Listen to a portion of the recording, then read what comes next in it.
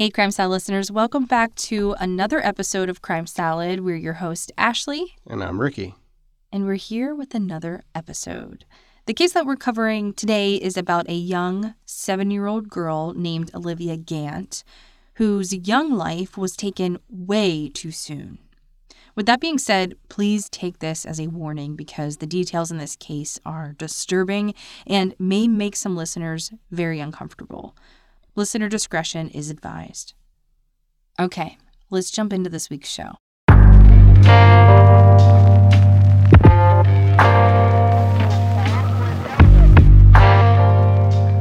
The case that we're covering this week involves the medical abuse and death of a child. So we want to give you that extra content warning. For this week's case, I want you to think about your social media feed. Have you ever come across a post from a friend or maybe a friend of a friend with an accompanying plea for help with a heartbreaking story and an attached GoFundMe? Do you click the donate button? Do you silently give thanks for the good health of those you love and make a small donation? Often, just the act of giving can make us feel better. These types of stories appeal to all of us, as we all have loved ones.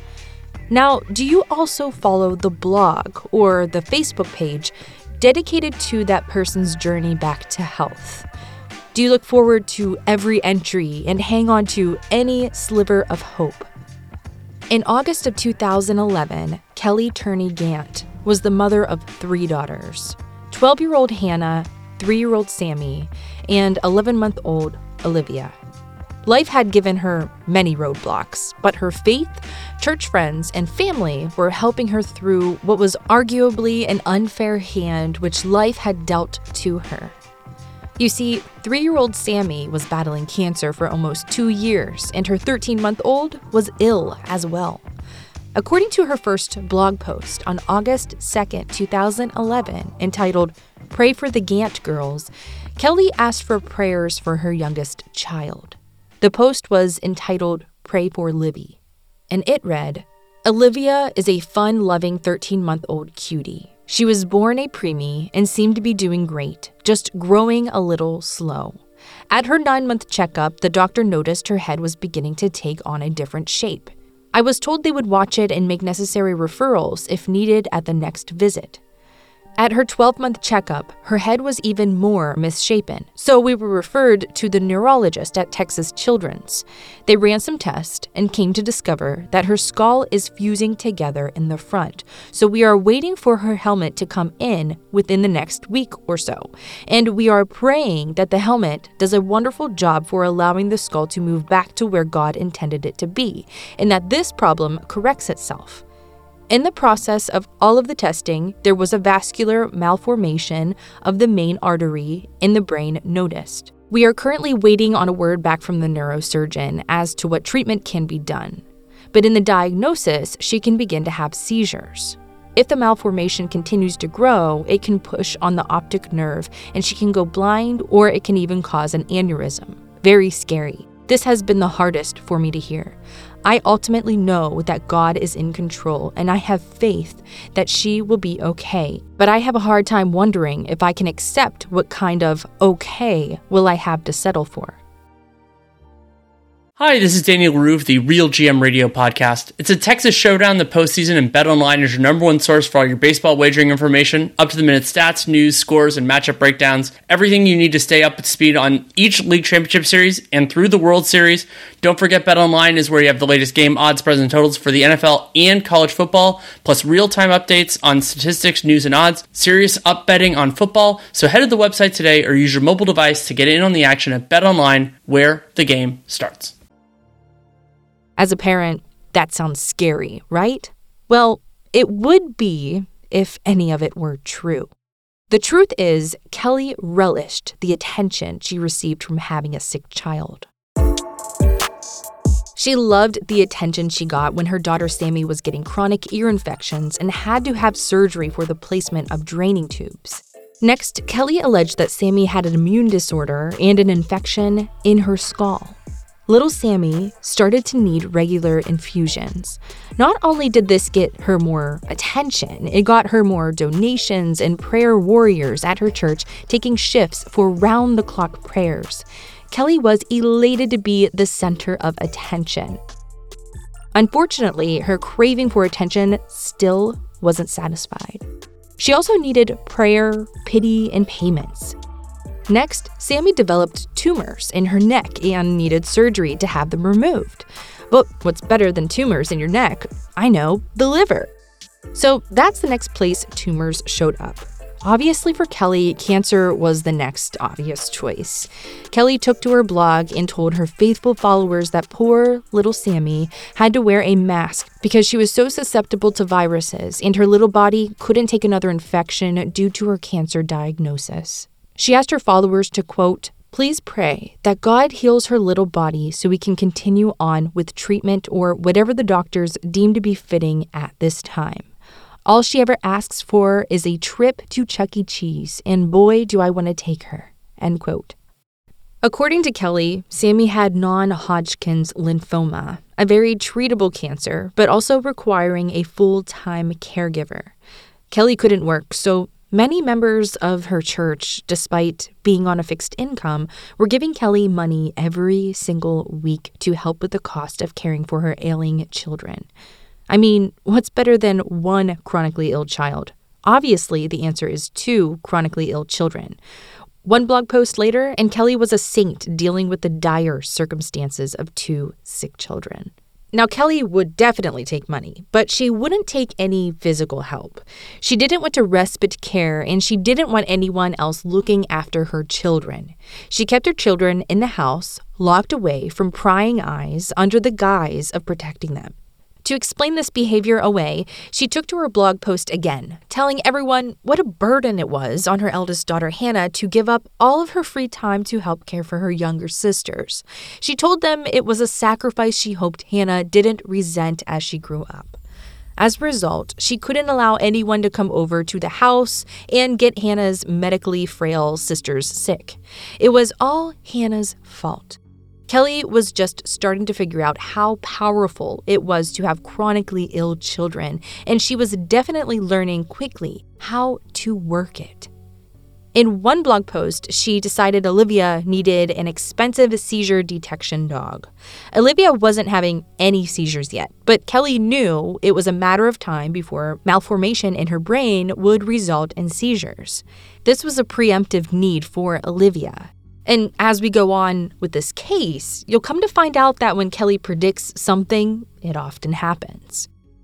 In her blog, Kelly asks her fellow congregants to, quote, "Please be in prayer for this need and get the word out. We never know who God has prepared in advance to fulfill this need in the life of a sweet, precious girl." And so the community made it happen. An expensive therapy dog trained in seizure detection was purchased and trained for little Livy. And just in time, too, because very soon thereafter, Olivia began having seizures. Unfortunately, she never had any seizures in front of anyone except for Kelly. Sometimes Kelly would write in third person because why not? Who doesn't love a third-person blog? Other times, she would pretend that they were written by her friend Michelle, who would later admit that she wasn't writing the detailed blogs about Olivia's medical conditions. The next entry was about the long-anticipated seizures. It said, quote, "Livy was drinking her bottle and watching TV, and all of a sudden, they heard a thud. They ran in to find Livy laying against the crib. One eye was open and one was closed. The open eye was twitching. Again, she did not respond to her mommy or daddy trying to wake her. Then, all of a sudden, she snapped out of it, but then just turned over and went back to sleep. They called Dr. LeBron again and were told to bring her in. Kelly rushed her to the ER and waited and waited. She finally consulted with neurology and they confirmed it was seizures as she had suspected. As of right now, there appears to be no damage, but doctors say it can take up to 72 hours after an episode for the damage to be seen. Therefore, Livy will have a follow-up CAT scan and EEG next week. Also, the malformation in her artery appears to have gotten bigger since her last CT scan. Doctors are saying it could be the cause of her seizure. At this point, they are at a loss. She is really too small to treat with seizure medications, so doctors are weighing the risks. End quote. And just to remind you, this was a blog post written by Kelly, who wrote it in third person. Now, this was the first time we are hearing about Olivia's dad. We will have more on him later, but now back to the seizures. Eventually, Kelly got her way and the doctors agreed to prescribe anti-seizure medication. It should be noted that anti-seizure medication can cause many other symptoms. It can also cause permanent and irreversible damage to Olivia's organs. Kelly was always pushing for another surgery, another medicine, another diagnosis. However, the Texas doctors weren't as susceptible to Kelly's manipulation as other doctors would be in the future. In one of her last blog posts from Kelly, she said that Olivia's neurologist would not approve a surgery for her as he deemed it too risky. Instead, Kelly said since the malformation in her brain was of unknown origin, she was requesting a referral to an oncologist for radiation treatment. Now, Kelly's going to have to up her game because even I know an oncologist isn't going to just give a child without cancer radiation treatment, especially not for a non-existent membrane in her brain. So Kelly took to her blog again and asked for prayer and asked for more guidance and proactive doctors to make decisions for Olivia's care. By proactive, she means doctors who are willing to do more and more invasive procedures. Kelly wasn't afraid of surgical options. In fact, they were her preference. As we continue this episode, you'll find out that Kelly loved to predict future problems, and they often came true. In one blog post, Kelly said Olivia's neurosurgeon told her that the seizures were causing permanent brain damage. Despite Olivia's happy, bubbly demeanor, she would likely go blind or develop an aneurysm. She continued to make outlandish claims that Olivia was being referred to an oncologist to help shrink the swelling caused by the seizures. Thanks to WebMD, Kelly would learn faster and get better at her lies. Now, people at her church began questioning her on some of the things that she was saying about Olivia's treatment as they didn't make sense. When they asked about Sammy's cancer, she had to make things up quickly because she was fully immersive in her new sick child. Her husband, the girl's father, was also asking questions. In one of the blog posts, she talks about how he was with her when Olivia had her very first seizure. Years later, we would discover that wasn't true. He never observed any of the things Kelly insisted were happening with their children. One of Kelly's biggest obstacles to bigger donations was the fact that she had a supportive husband with medical insurance. Regardless, she had a fund set up at the bank in Texas in the name of the Gantt girls, so her fellow prisoners could donate directly for all the medical costs above what insurance wasn't allegedly not covering. For a long time, Kelly's blog only discussed Olivia.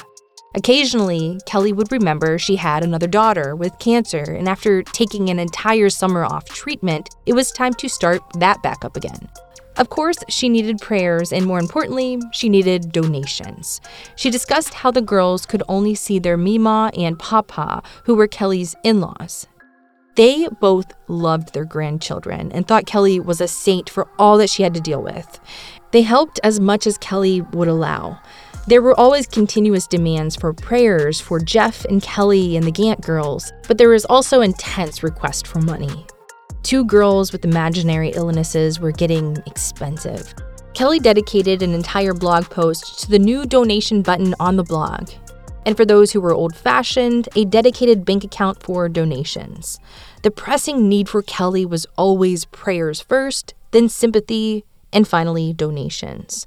One thing that was also clear from Kelly's blog was her doctor shopping. There was always new doctors, new specialists, new testing, and new findings. Apparently, one of her new doctors discovered that Olivia had developed an inoperable brain tumor, one her previous doctors should have caught. Now, Kelly could finally explain why Olivia wasn't getting radiation from an oncologist. As doubts and questions came in from family and friends, the next diagnosis would address it. Kelly was always covering her tracks and explaining away the increasing doubts. Later that year, Kelly writes, quote, "Well, as you know, with the tumor that has now been discovered in Olivia's brain, she has started a 12-week round of radiation treatments along with steroids. This treatment is in the hopes that the tumor will shrink or at least not grow anymore, and hoping that this will reduce some of the swelling in the brain. CT scans are being run throughout these treatments in order to follow the growth of not only the tumor, but the malformation in the artery of her brain. Olivia has seemed to do well with her first round of steroids and radiation, but there has been some changes due to the swelling in her brain as well as due to the seizures she is having. Olivia is still a very happy little girl, but she is beginning to show signs of regression. Her balance is becoming more unstable than before. Where she used to say several words, she now just mostly babbles. She has drooping on the right side of her face, and her eating has become less than what it used to be." And Kelly continues to write, "The doctors told Kelly that because of the tumor being within a millimeter of the parotid gland, these things were sure to happen as well as some other problems, but it was not certain when these things would become a reality. The neurologist has ordered more physical, occupational, and speech therapy in order to keep her going physically and keep her in constant learning. As you can imagine, this has been extremely hard, not only for Kelly and Jeff, but for the girls. Kelly has to bear the whole responsibility of caring for Olivia. She goes back and forth from recognizing people to not remembering who someone is. This is heartbreaking for everyone. Also, not knowing truly how many seizures a day she is having is hard because there is damage being done from them, and Kelly feels helpless that she doesn't know each and every one where she can alert Olivia to come to." End quote. To pretend anyone other than Kelly was writing these blog posts is absurd. However, like an author, Kelly was a big fan of foreshadowing. She loved to hint about things to come. With her last post, she discussed Olivia regressing, eating less, and losing speech. Of course, just a few months later, Olivia would not only have seizures, a brain tumor, a malformed brain and fluid on her brain, now she was also allegedly autistic. It was clear to Kelly, with a husband and in-laws and a church filled with people who were providing round-the-clock prayer service, she needed a little distance and a lot more control over the girls to continue her attention-seeking sainthood status. She told her husband, her family, and her church that a miracle had happened. She found Children's Hospital in Colorado willing to treat the girls with innovative clinical trials. First, it was going to be just for Olivia, but then they agreed to treat Sammy too. The only stumbling block would be flights and relocation costs. The church and the community rallied together, and through a series of bake sales and fundraisers, they raised enough money to send Kelly, the dog, and the girls to Colorado. Kelly blogged in early 2012 how thankful she was for all the charity she had received. From a blog post dated February 4th, 2012, Kelly says, quote, "Wow, I mean literally wow. That's all I know to say at the moment. You know, even as a Christian, sometimes I've wondered in my life as a young child, as an adult, and even now as a mom to 2 sick children, is there really a God around? Like, where is he when the bleep hits the fan? Or where was he when they told me my child has a disease that could be treated or could kill her? I am going to have to live with a child who can't handle the little things in life. Don't I have enough? I would wonder sometimes, is this my payback for my past? Am I now reaping what I sowed? Well, I have figured out who am I to question anything that happens in my life. And I have taken this journey with Sam and Livy. I have found out that God is everywhere. Hello, wake up, Kelly. God's the only one that brought you to the doctors you needed. God's the only one that gave you a prayer warrior church family. God's the one, God's the one. Through all of this, every fundraiser, every benefit, it has all started from a seed. One person planting a desire to help us out, and through the power of prayer, the current cause would snowball." End quote. Speaking of the past, Kelly had several criminal convictions before having children, some for theft and one for impersonating medical personnel, which was the ultimate foreshadowing of what was to come. While Olivia seemed to be Kelly's main focus, she would also occasionally give updates on Sammy's cancer, which now had allegedly spread to her pelvic area. There were several tumors, all contained and just in time for that trip to Colorado. As far as everyone knew in Colorado, Kelly was a single mom with 2 ill children and no support.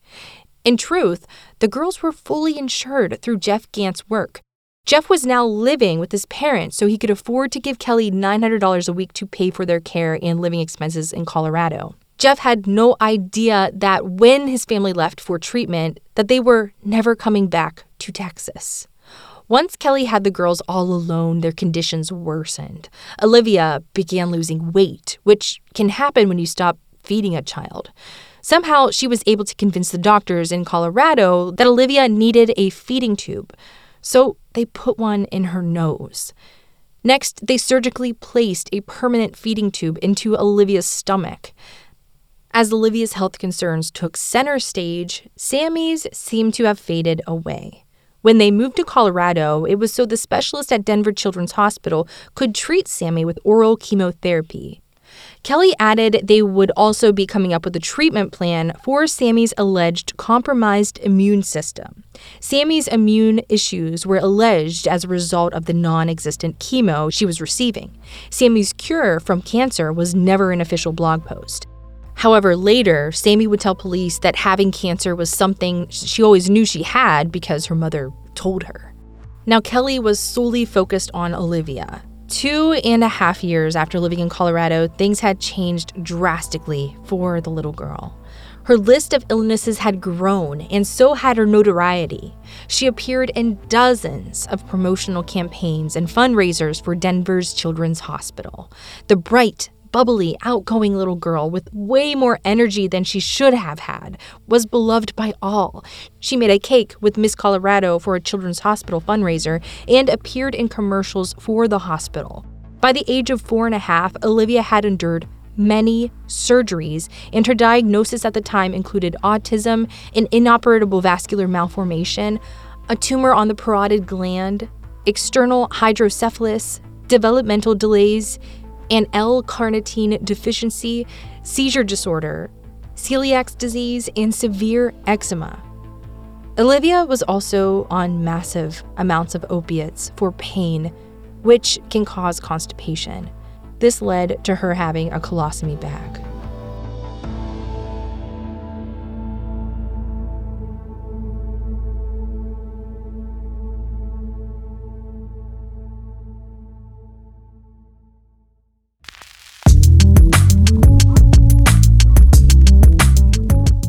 By 2015, some of the medical staff began having doubts about Olivia's condition.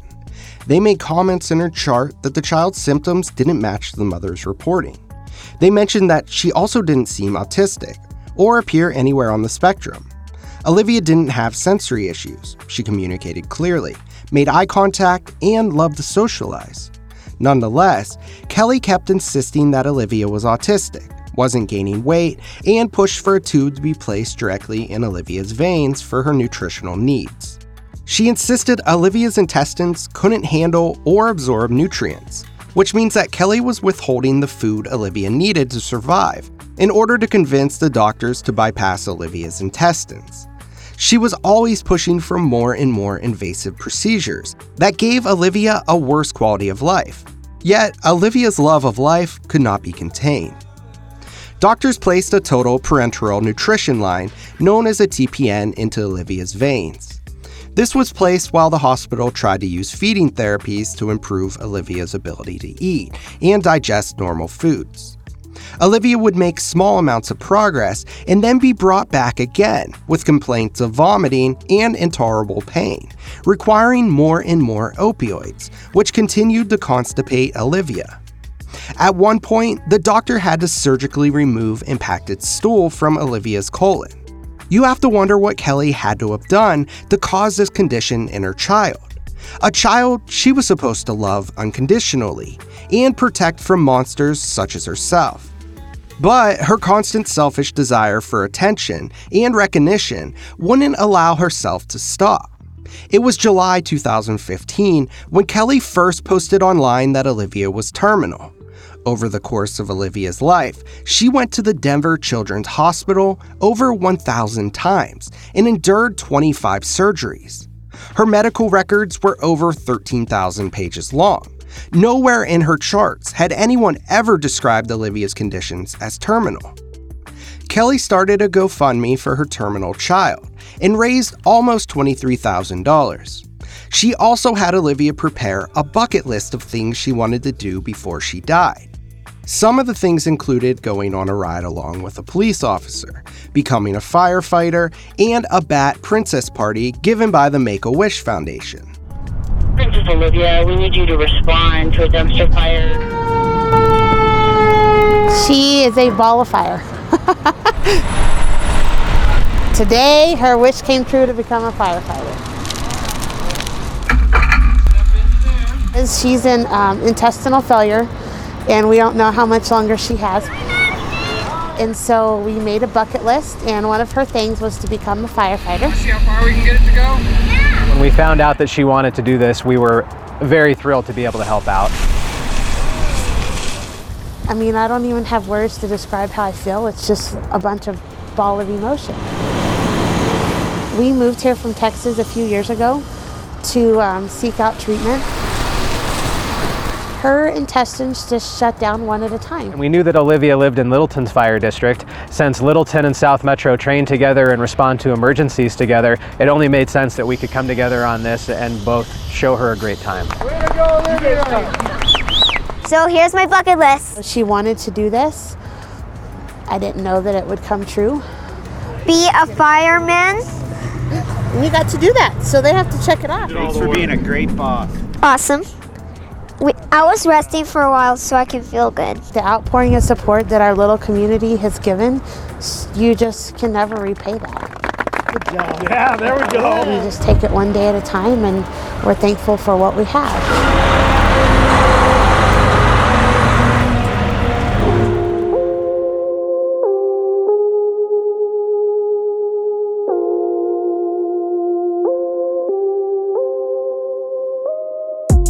That was Kelly Turner talking to the press about her terminally ill daughter, sounding strong and stoic as she made plans for her daughter's death. In that video, Kelly had a huge smile on her face, bordering on a smirk, as she relished the attention she received as the poor tragic mother of a dying child. To Kelly, Olivia's death would be the ultimate validation for those who were doubting her. She loved press and interviews, and loved talking about her daughter's intestinal failures. On March 1st, 2017, Olivia had her last surgery. The doctor implanted a tube into her bladder, which drained through her abdomen. Just a few weeks later, Kelly requested a DNR order to be placed in Olivia's file. DNR stands for Do Not Resuscitate, meaning even if Olivia were to OD on her prescribed opioids, the doctors were prevented from delivering Narcan, a medicine that would counteract the effects. Kelly's doctors at first refused and believed it was unnecessary and extremely premature. Olivia was young and, as far as the doctors were concerned, had many years left to live. They had no idea that Kelly was fulfilling bucket list items and telling people that Olivia was terminal. A few days after Kelly's request for a DNR, some of the healthcare providers began speaking about their suspicions. They began monitoring Olivia's ostomy bag, and the amount of stool they recorded in her chart didn't match up with the amounts Kelly was reporting. It meant that Olivia's intestines were healing and functional, something that Kelly always denied. The doctors assigned a monitor to the room, and during the time the monitor was present, Olivia began to improve rapidly. The doctors weren't sure if Olivia was improving on her own, or if this was because the monitor prevented any tampering by Kelly. The very next day, as Olivia was showing increased signs of improvement, Kelly requested that Olivia be placed in hospice care and allowed to die. The request was immediately denied. Additionally, some of the doctors were now highly suspicious of Kelly, and they refused to renew the previous placed DNR order. The hospital called an ethics meeting where Olivia's case and Kelly's behavior specifically were discussed. Despite the hospital, the doctors, and each nurse being a mandatory reporter of child abuse, no such calls were ever made to the Department of Human Services for suspicion of medical child abuse. Later, another doctor would sympathize with Kelly having to care for a chronically ill child and signed a new DNR order.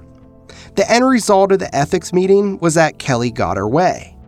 On August 1st, 2017, Olivia was transferred to hospice care. She was transported by ambulance, singing the song Hakuna Matata from the Disney movie The Lion King. She had no idea her mother had just sentenced her to death. With a stroke of a doctor's pen, Olivia Gant was ordered to die.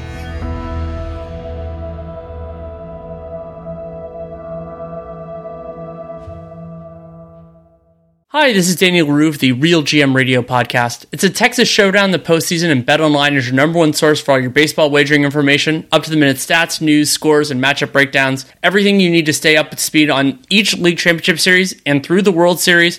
Don't forget BetOnline is where you have the latest game odds, spreads, and totals for the NFL and college football, plus real-time updates on statistics, news, and odds, serious up betting on football. So head to the website today or use your mobile device to get in on the action at BetOnline, where the game starts.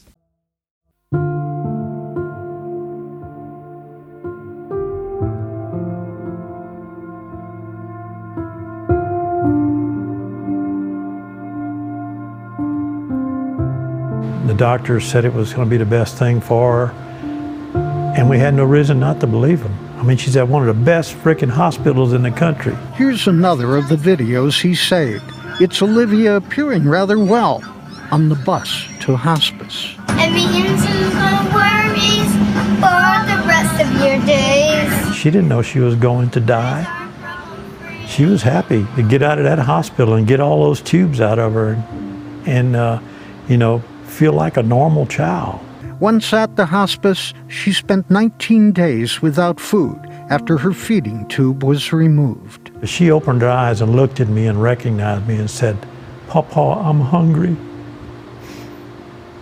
She was hungry. 2 days later, she died. It was not until 2 years later Olivia's case was reported to authorities. That happened when Kelly Turner brought another daughter in, claiming she had been treated for cancer in Texas. The doctor checked there and found out it was all a lie. Sad story, Jim and Karen. Yeah, terrible, terrible story. Rick, thank you. On August 20th, 2017, Olivia looked up at her grandfather, whom she affectionately referred to as Papa, and told him she was hungry. Kelly walked in and said she's not hungry, she just thinks she is. She told him he could dip a sponge in melted popsicle juice and apply it to her lips. Later that day, Olivia Gant died at the age of 7 years old. For the next year, Kelly enjoyed the attention that came along with losing a child. We don't know if she got bored or if this was always her plan, but a little over a year later, Kelly brought her 10-year-old daughter, Sammy, to the doctor with complaints of bone pain.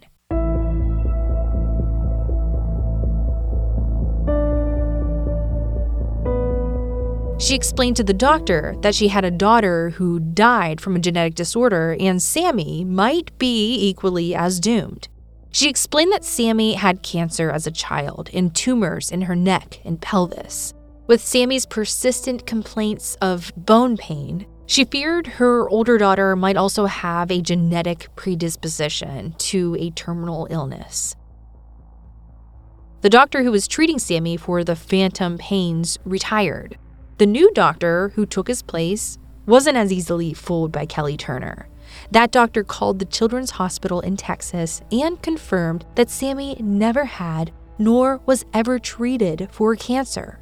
However, they did have extensive records on her sister Olivia, who was treated for eczema and food allergies. As a result of these findings, the Department of Human Services requested a formal police investigation in the death of Olivia Gant. Detectives went to Sammy's school and talked to her about her cancer diagnosis and her bone pain.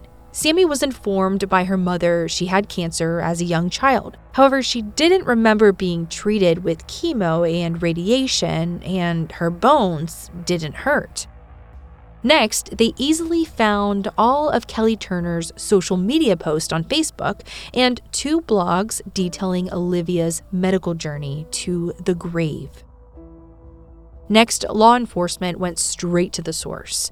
They invited Kelly to come in and talk to them regarding her daughter's suspicious death. From 2012 to 2018, Kelly received benefits and reimbursements for Olivia's care in an amount exceeding $500,000.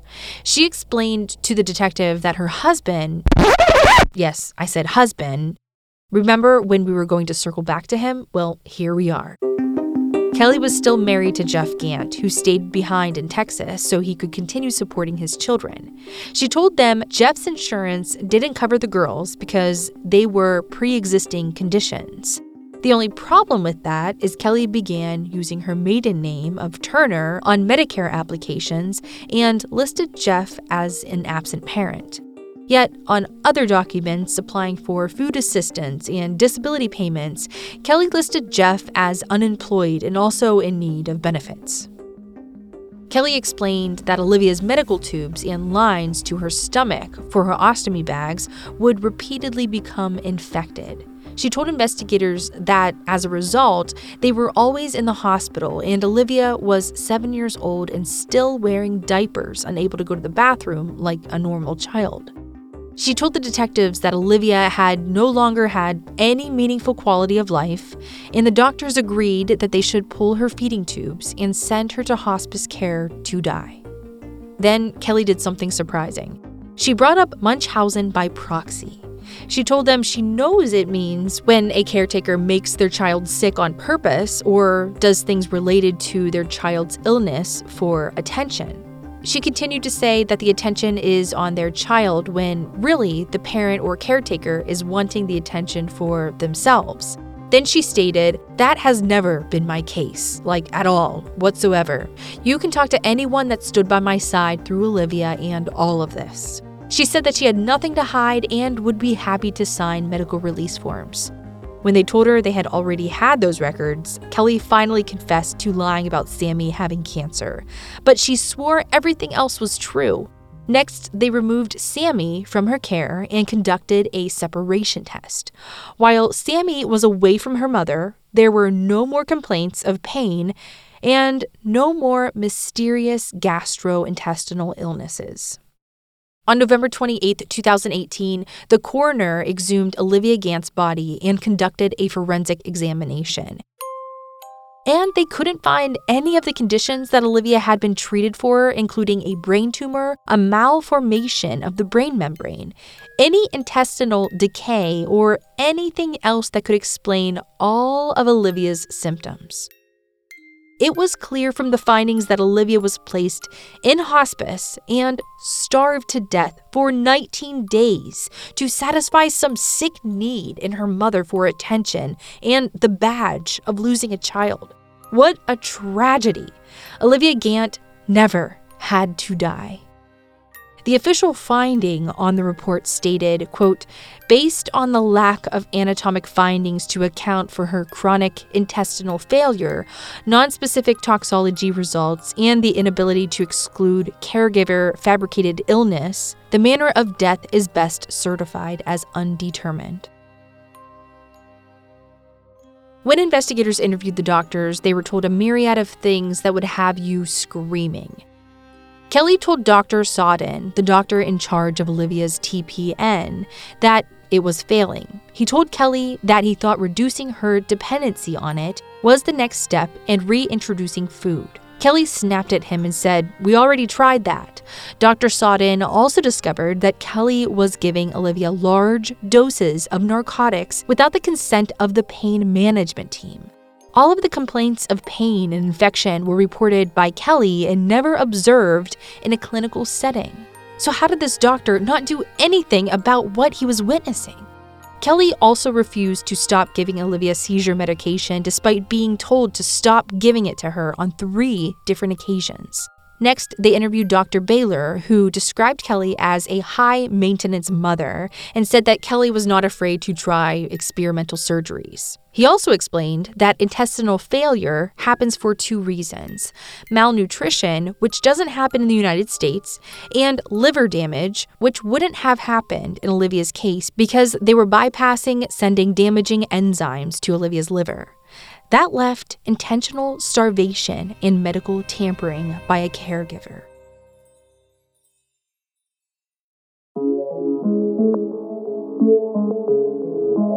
Another doctor said that Olivia Gant was never terminal, and he was shocked when he heard that she died. They sure do have all the answers after the fact, but not so much when Olivia needed it most, when she was alive. When detectives interviewed Olivia's father, Jeff Gant, they were surprised to learn he was very involved in his children's lives as much as he could be while still working full-time in Texas and providing for their care with $900 a week. Investigators learned that Kelly told him to cancel health insurance on the girls since the hospital offered it cheaper through their self-insurance cases for eligible children. On October 17, 2019, Kelly Turner was arrested for the first-degree murder of her daughter, Olivia Gant. She was ultimately charged with 13 separate counts, including murder, child abuse, fraud, bribery, and forgery. Olivia's father and grandparents sued the Denver Children's Hospital for $25 million. They wanted answers. They wanted accountability, and ultimately, they wanted to make sure this never happened again to anyone else's vulnerable child. The family ultimately settled their lawsuit for an undisclosed sum. Kelly initially pleaded not guilty to the charges against her. On the eve of the trial, she took a plea deal which dropped the charges for first-degree murder, attempts to influence a public servant, and forgery. As a result of the plea, she was sentenced to only 16 years in prison. Olivia's grandfather played a video during the sentencing hearing of Olivia laughing, smiling, baking a cake, dancing in a princess costume, singing songs, and playing doctor with her dolls. He stated in part, "This truth about Olivia has caused such deep pain that it continues to ravage me every day." Kelly's behavior is certainly consistent with Munchausen by proxy, which usually involves parents or caregivers who seek attention from the illness of their children or dependents, causing them to go through numerous medical procedures and, in rare instances like Olivia, results in death. A few weeks after Kelly was sentenced to prison, she released a statement saying she was and is innocent and only took a plea to prevent her family from further harm. She looks forward to one day being reunited with them. Let's hope that when this day comes, they're not wanting anything to do with her. Thank you all so much for listening to this week's case. We will see you next week.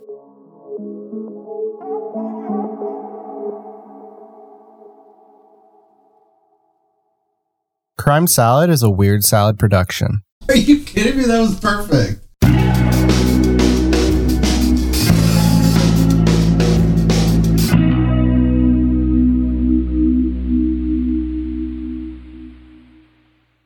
Hi, this is Daniel Rue of the Real GM Radio Podcast. It's a Texas showdown in the postseason, and BetOnline is your number one source for all your baseball wagering information with up-to-the-minute stats, news, scores, and matchup breakdowns. BetOnline has everything you need to stay up to speed on each league championship series all the way through the World Series. And don't forget, BetOnline is where you get the latest game odds, spreads, and totals for the NFL and college football right at your fingertips. BetOnline has real-time updates on statistics, news, and odds. We're serious up betting on football? Head to the website today or use your mobile device to get in on the action at BetOnline, where the game starts.